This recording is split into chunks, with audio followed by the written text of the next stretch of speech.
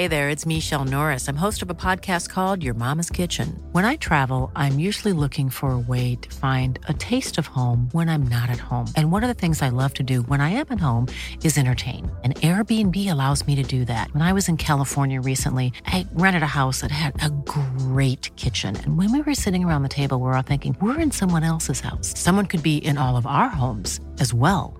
If you have a home, but you're not always at home, you have an Airbnb. Your home might be worth more than you think. Find out how much at airbnb.com/host.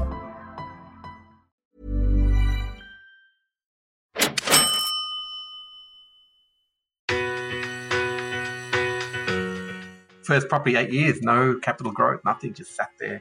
And then bang, we got some growth, and then nothing again. Then you got some growth. So I still got that property actually, and I've seen it once. I've seen that property once in almost 20 years. It's pretty funny. This is Property Investory, where we talk to successful property investors to find out more about their stories, mindset, and strategies. I'm Taran Sham, and in this episode, we're speaking with the director of buyer's agency Search Party Property, Julian Khursigara. Discover how he got into property from a successful career in sales, in tourism working in 5-star hotels.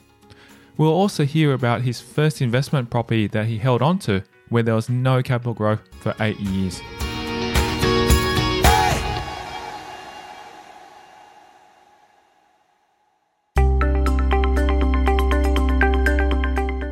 With over 20 years' experience in the property investing industry, Khursigara is involved in many aspects of the business as a buyer's agent and business partner. And I'm a partner in a buyer's agency, a buyer's advocacy business called Search Party Property. We're based in Sydney, but we do buy property mainly in the east coast of Australia. Big focus on Brisbane for the last few years, definitely doing very well at the moment. And obviously Sydney is where I live, and my business partner Luke Moroney. And we also have done quite a lot in Victoria, probably not so much at the moment, but definitely see that bouncing back. He's such a great guy. I've heard so many great stories behind what he's achieved for his clients as well. So it's great to be part of that business. Yeah, no, he's a good guy. And funny enough, we've known each other for a very long time. Going back to another life, when I finished school and uni, I studied tourism marketing, and I worked in a big travel company at the time. And Luke came in there. I think I must have been in my early 20s, and we just became a manager or a supervisor of a team. And Luke came in as this bright-eyed, bushy-tailed, I think 18-year-old, must have just finished HSC. And so we actually met way back then. So, I guess you have those gaps in time of life, and he went overseas to work and I traveled overseas, and then just kept bouncing into each other over time. And actually I got him a job at another company I worked for many years, 10 years later.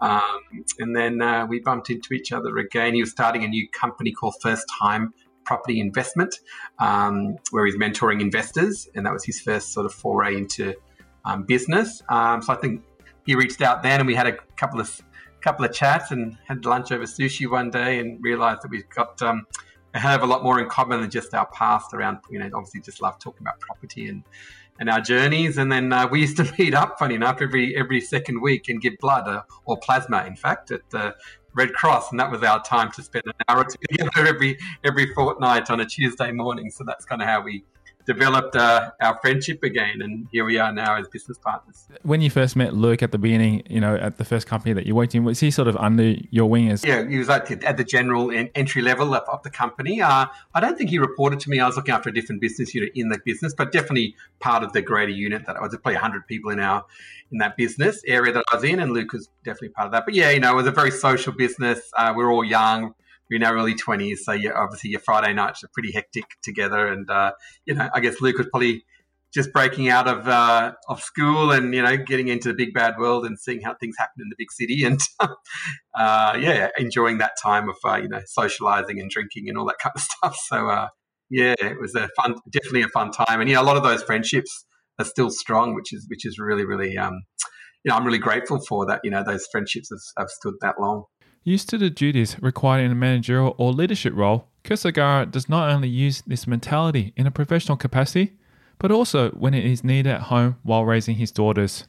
A typical day starts pretty early. Normally get up at around 5:30 most mornings and do a bit of exercise, either go to the gym or have a home gym where I do some treadmill work. Then look after got 2 teenage girls, so it's hard to get them out of bed and get ready for school. So need to get them out of the house by about 7:30. So they get a bit spoiled, get their breakfast made, and make their lunch, and then get them to the bus stop. And my wife and I might alternate that depending on who's going to an office or not. And then normally get into work, sort of start my day and think about work around 7:30, 8 o'clock. Could be either setting myself up for success for the day, think about the things to do. Could be getting on calls straight away to do either, fun things like today, what we're doing together, Tyrone, or it could be, we do discovery calls or strategy calls with clients. So really get into that quite early. And pretty much that's the day through that. So I kind of break it down, looking after our team. We've got some team members in Sydney, actually overseas as well, in the Philippines, and a couple in Brisbane as well. So there's a bit of team interaction and what we call a work in progress meetings, just to touch base and see what everyone's up to. And talk to Luke most days just to see what we're kind of, we kind of demarcate what we're doing. And it's just it's a pretty hectic day. It doesn't normally end till quite late at night, but when you love what you're doing, right? It's a classical cliche, but time doesn't really matter. Sometimes I get to the end of the day and go, wow, I feel like I've done a lot, but I can't believe how quick it's gone. It's just like a snap and like day's gone. And I wish I had more time because there's so much great things to do. Yeah, particularly, sometimes I feel this headphone is on my head permanently, and it's part of my look and feel nowadays. It's like a baseball cap. But and like you said, you drop the kids at school at 7:30 or drop them at the bus stop, and like you said, next thing you look at your watch and it's 4 o'clock, and you've got to go pick them up from the bus stop or the train station again. Like, geez, where did that 8 hours go? Although Khursigara grew up in the western suburbs of Sydney, he was born overseas. With the hopes of making a better life for their children, Khursigara's parents made a decision to move.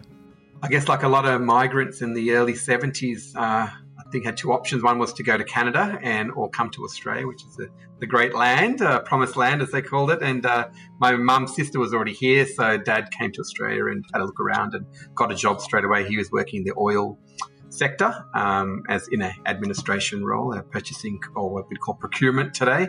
He got a job straight away, and so brought the family, 3 young kids, to Australia, and left their families and everything behind. So typical migrant story, but worked really hard, 2 jobs, educated themselves further because their degrees weren't recognised in Australia, which obviously in today's world, anyone coming out of India are highly recognised, but back then it wasn't so. Very white Australia, obviously early 70s. I remember being the only coloured kid in school right through almost towards high school, really, from memory. And I know it's a buzzword at the moment. So obviously very racist upbringing, but at that time you don't react because you just got to take it on the chin, and it makes you stronger. And it probably drove me harder in certain things, particularly in sport, which I enjoyed and loved and was quite good at. When those sort of things came up during a game or whatever else, it probably motivated me to really get my aggression up and focus harder on what I was doing. So and that was in the western suburbs of Sydney, in an area called St Mary's. And then we moved from there probably just before high school. Before I went to high school, I moved to a little place no one really knows called Kings Langley, which is in the hills area. Behind where I live, actually, not far. Yeah, that's right. Not too far away. So that was and went to school there, and public school, but didn't know anything better. Parents were, did as much as they could, always bought a house, paid it off, typical story. Didn't leverage, and all the things that you and I are going to talk about, property and strategies that we talk about today in property investing. But I guess that was the nature of things back then. They had high interest rates, a typical story where, looking after your families back at home, paying off and looking after their lifestyles as well, sending money all over the place. I definitely remember, charitable donations regularly with mum and dad as a kid, always signing checks off and wondering why they're giving money away to everyone when all I wanted was a new cricket bat and new football shoes or something like that. But I guess that's not until we become adults that we appreciate what that all means now.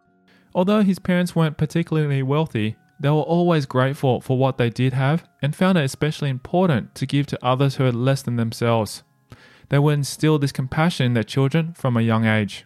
Yeah, I think I remember a quote, but they once, when I was a kid, asking that question about, can I have some money to get a new cricket bat or something silly like that? And, I think they said to me that you've always got to give and help people who are less fortunate than yourselves. And even though we weren't, fortunate in driving fancy cars or big houses or going international holidays, we just felt fortunate. We had a roof, we had always had food, and we always had good clothes and enough clothes, I should say, for school and things. I didn't have any like my kids today, and I can't even remember when I had my first Nike shoes or anything like that. It was always the Dunlop Volleys or whatever we wore back then, and Slazenger and things like that. But it was enough, right? Because we were very close. We were a very social family, so we always had.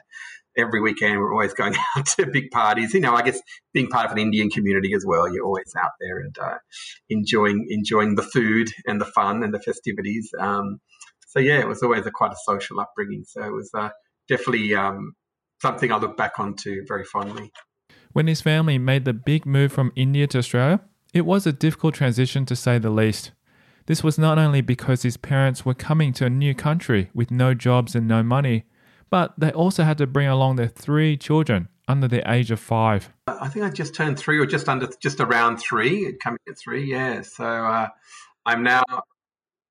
Yeah, my younger sister was, I think, 18 months. There's a couple of years difference between us. So, and then I have an older sister as well who was 5. I think she had her 5th birthday before we left. So, so there were 3 kids under 5 basically coming to a new country with no job, no money, because obviously everything they had to be left overseas. So they couldn't, bring the money with them back in those days. So, and Mum and Dad had a very affluent life back there. It was things were going really well for them, but they make these sacrifices for the good of their children. And I guess where they were living at the time, where they ended up because of work in Karachi, things started to change there due to new obviously partition, and then some religious changes in the country, and so I guess they figured it was a better place to bring up the children in Australia.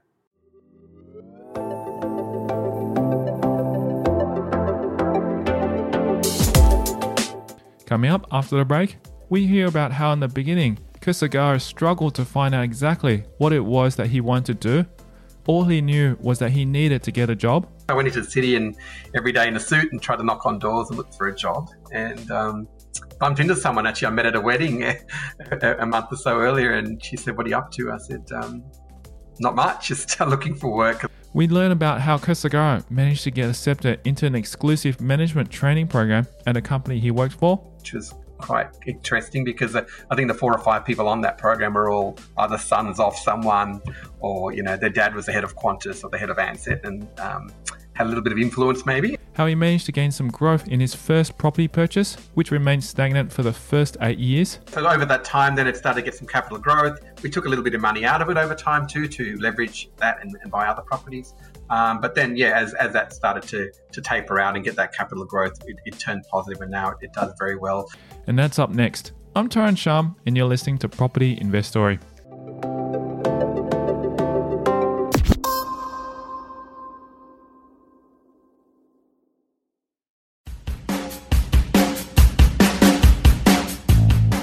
Hey property investor, is your cash or equity currently earning you 1 to 2% per annum sitting in the bank? What if I said to you that you can do better? To find out more, simply register your interest to become a money partner at propertyinvestory.com. Right now, there are great opportunities in the property market, and I'm looking for money partners who want to invest to get a higher return with low risk on their money for 6 months. Register your interest by visiting propertyinvestory.com.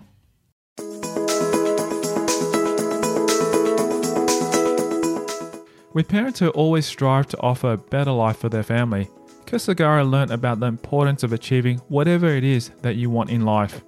Now, after a devastating turn of events, this was made all the more clear.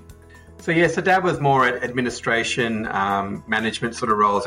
He worked for Burma Shell, a big oil company, and then came and worked for Castrol, and basically worked 2 jobs all his life, right, back in those days. So then he was working in Castrol here in Australia as a purchasing manager, sort of heading up the purchasing and buying area.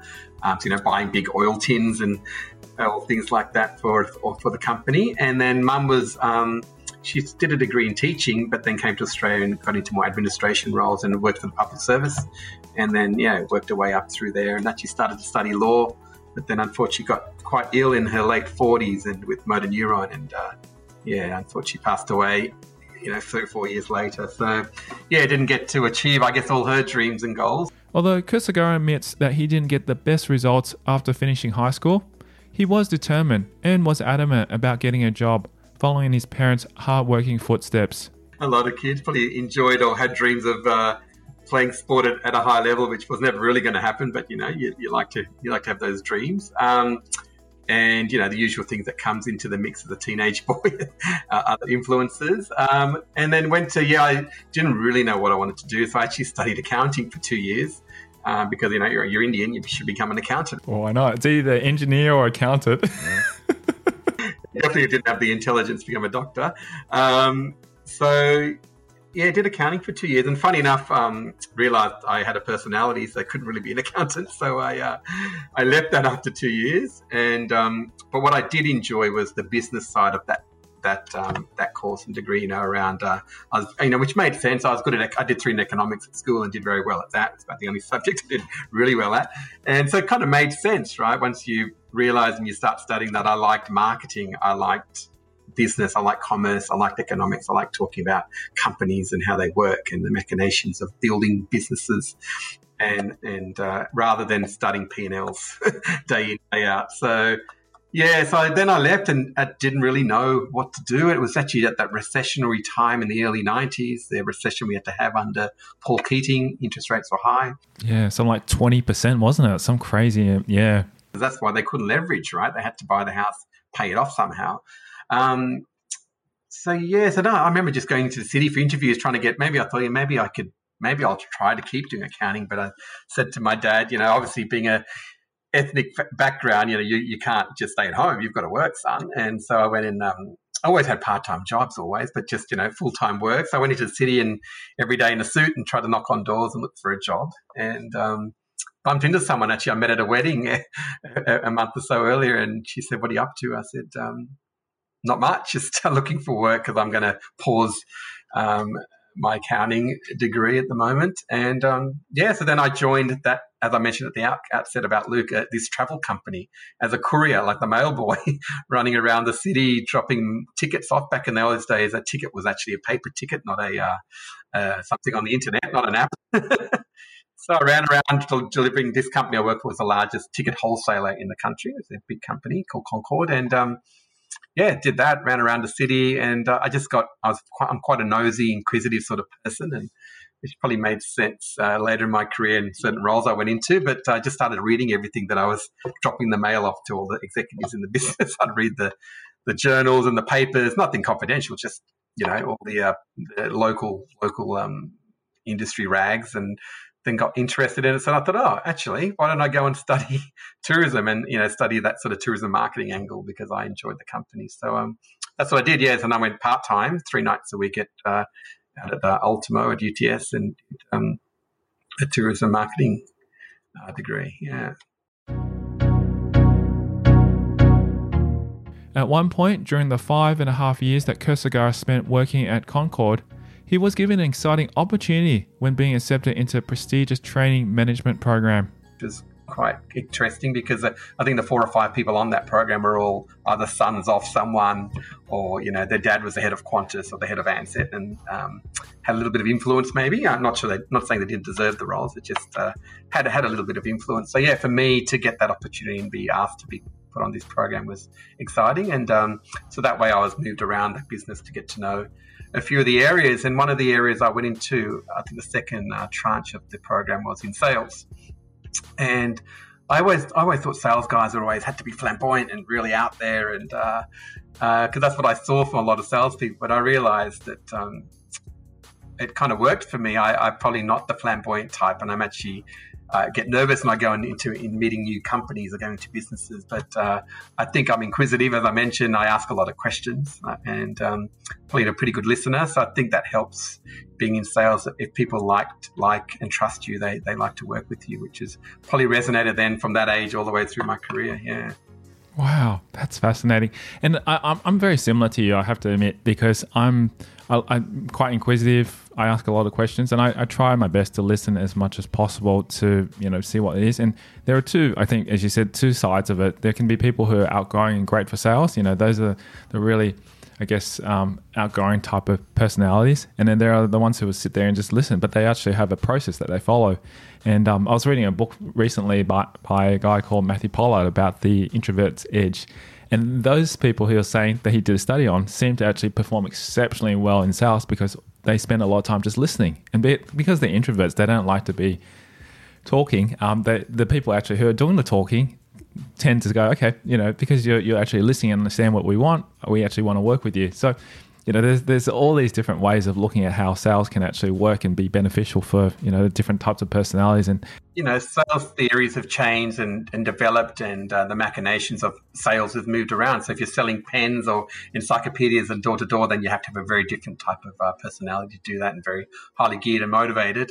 So I guess the buzzword that came through, particularly over the SaaS, software as a service, in the last 20 years is what they derived a term of consultative selling. So that's where you're consulting and you're talking and you're asking questions and what are the problems I need to solve for you. So, again, like you said, you're well trained and versed to ask those type of questions. And, big, huge companies put you through, huge amounts of training on how to speak in a certain way and the formula of selling their product. And it's generally in the software industry and sector where you get that consultative selling process. After completing the management training program, Khursigara began to apply those skills gained within the company. However, his career soon started to fast forward and he began weighing up his options. Maybe 24 or so at that stage, and felt like I've kind of, maybe outgrown this company into where I wanted to head. And, the usual case, I don't think I did a formal interview, I don't know, well into my 30s, but an airline called me, an airline that I used to work with a bit in that role, Malaysia Airlines, and the sales manager rang up and said, hey, do you want to have a coffee? And I said, yeah, sure, I'll have a coffee, and or lunch or something like that, and went and did that. And as that turned out to be a bit of a job opportunity, and he wanted an assistant sales manager. So I went for a couple of interviews there and got that job. It's kind of a formality. I think he picked me, but I still had to go through the HR side of things. And that was a really big turning curve, a big airline, very formal, shiny offices, and, flying around Asia all the time, going to Malaysia all the time was fun. And I was young and single and obviously had a lot of fun doing that. But in my management training and becoming a better leader it was a real growth for me there. I came in and everyone in that, like I said, 24, 25, everyone in that company was, all the other sales reps were well into their 30s, some into their 50s. And this young guy comes in and says, I'm now your supervisor. So I reported into the sales manager and I was there. And that didn't go down well. And but, that taught me some skills about being resilient and, having to be strong and say, well, this is the way it is. But, gaining their trust, I guess. So they know who's this guy. But I guess I learned to gain trust by leading by example, working hard and doing the right things, talking to people individually, getting to know their story and what makes them tick. And everyone's individual, right? Not everyone works the same way. So I guess, again, that inquisitive mindset and liking people, enjoying people's company helped me understand people and understand what they needed to work well with me and vice versa. So it's not that wooden stick type of management style that was sort of coming out the back in those days. It was more about understanding people and working together as a team. Now that we've got the buzzwords like collaborative and all these type of words that are pivoting like we heard last year. So back then it was just getting to know people and we didn't use buzzwords. It was just really treating people as individuals and getting to understand how they want to work best. And everyone's a bit different. One lady was a mother who really wanted to work really hard between 9 to 3 or 9 to 4 and then to go pick up a son, single mum. And that's okay. She got her work done. She had a great sales record and always did her reports up to scratch and up to date. So, and there was other people who work differently, like to have the longer hours in the office and come in a bit later, but work a bit later. And even that's okay, because ultimately we are judged upon what we deliver. It would be a little while longer before Khursigara would buy his first investment property. After a few changes in his career and with a slight pay rise, he was finally in the right position to take that step.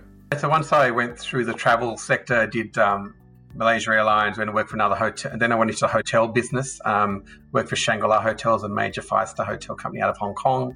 Again, a lot of traveling to Asia. And then finally, my last hotel job was at Four Seasons Hotel, which is in the city. And the hotel business has really probably developed that professional side of me, because I was probably a little bit loose, in industries where you could get away with it back then. There wasn't as much scrutiny around databases and reporting, and technology wasn't quite there yet. Whereas 5-star hotels, it was really about, very heavily governed on KPIs and achieving sales calls and targets.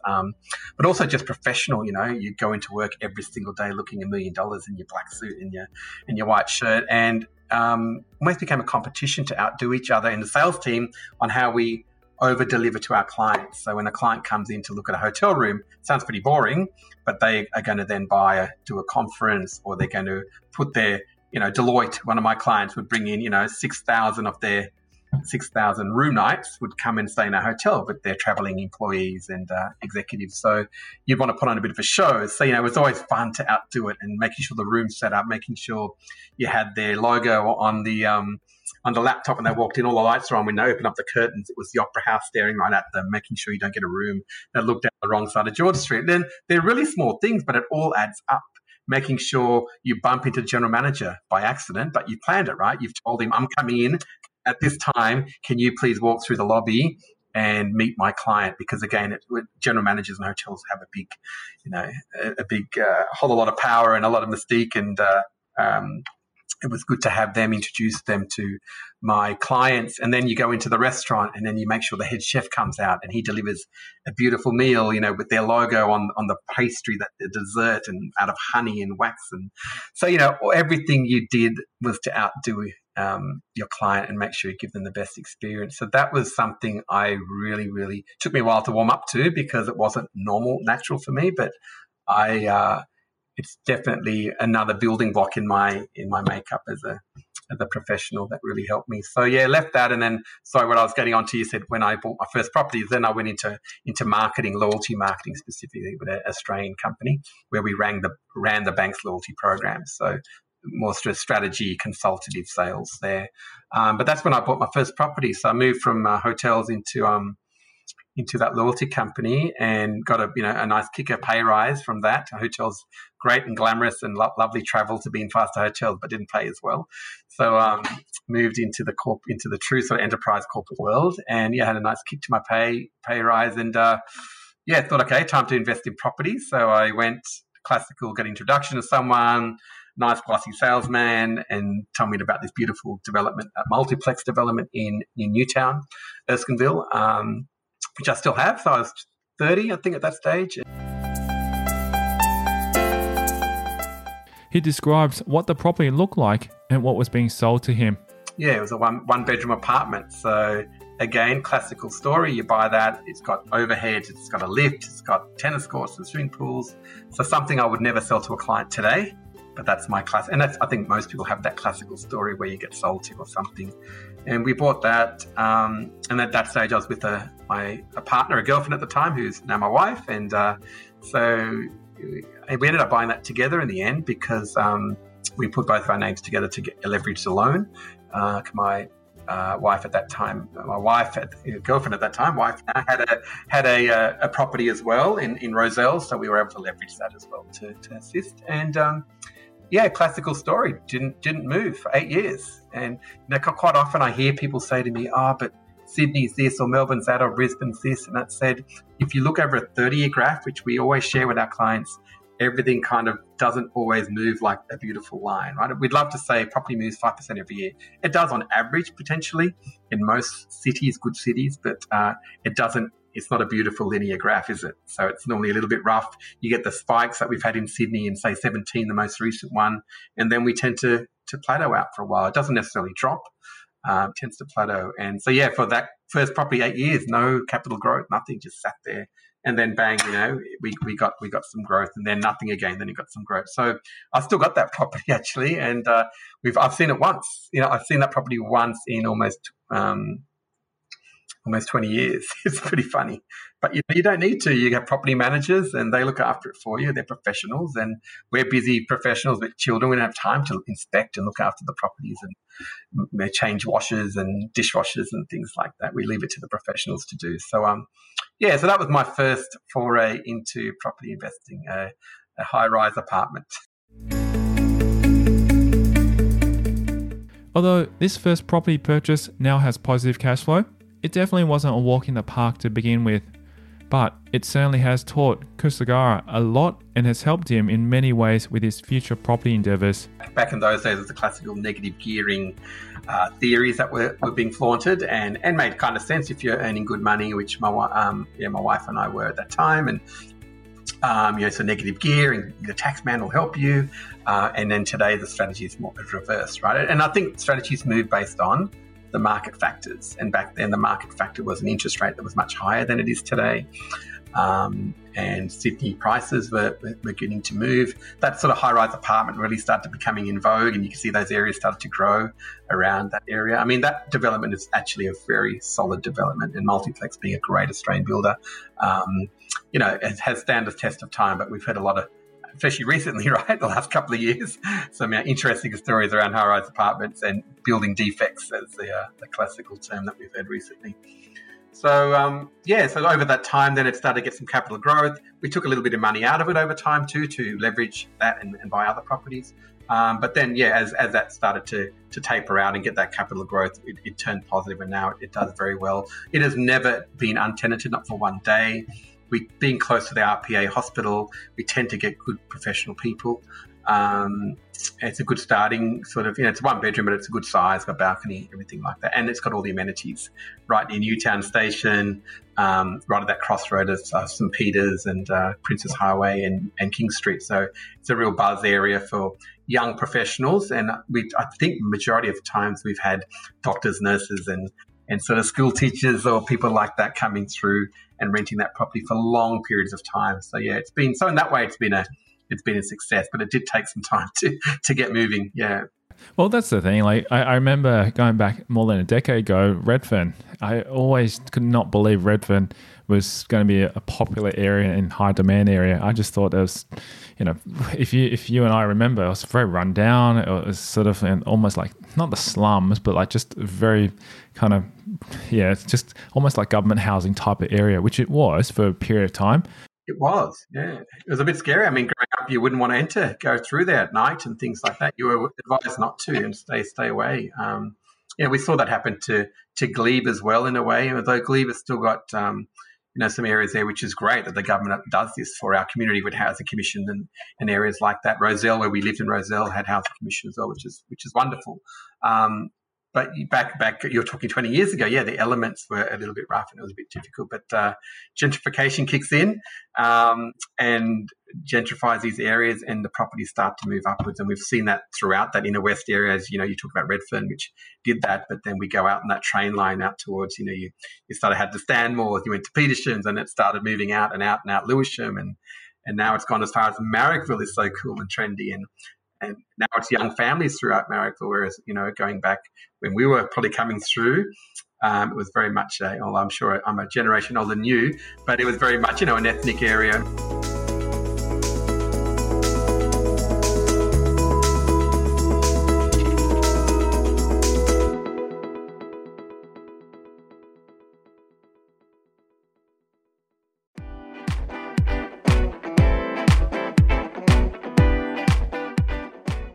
Julian Khursigara's story continues in the next episode of Property Investory.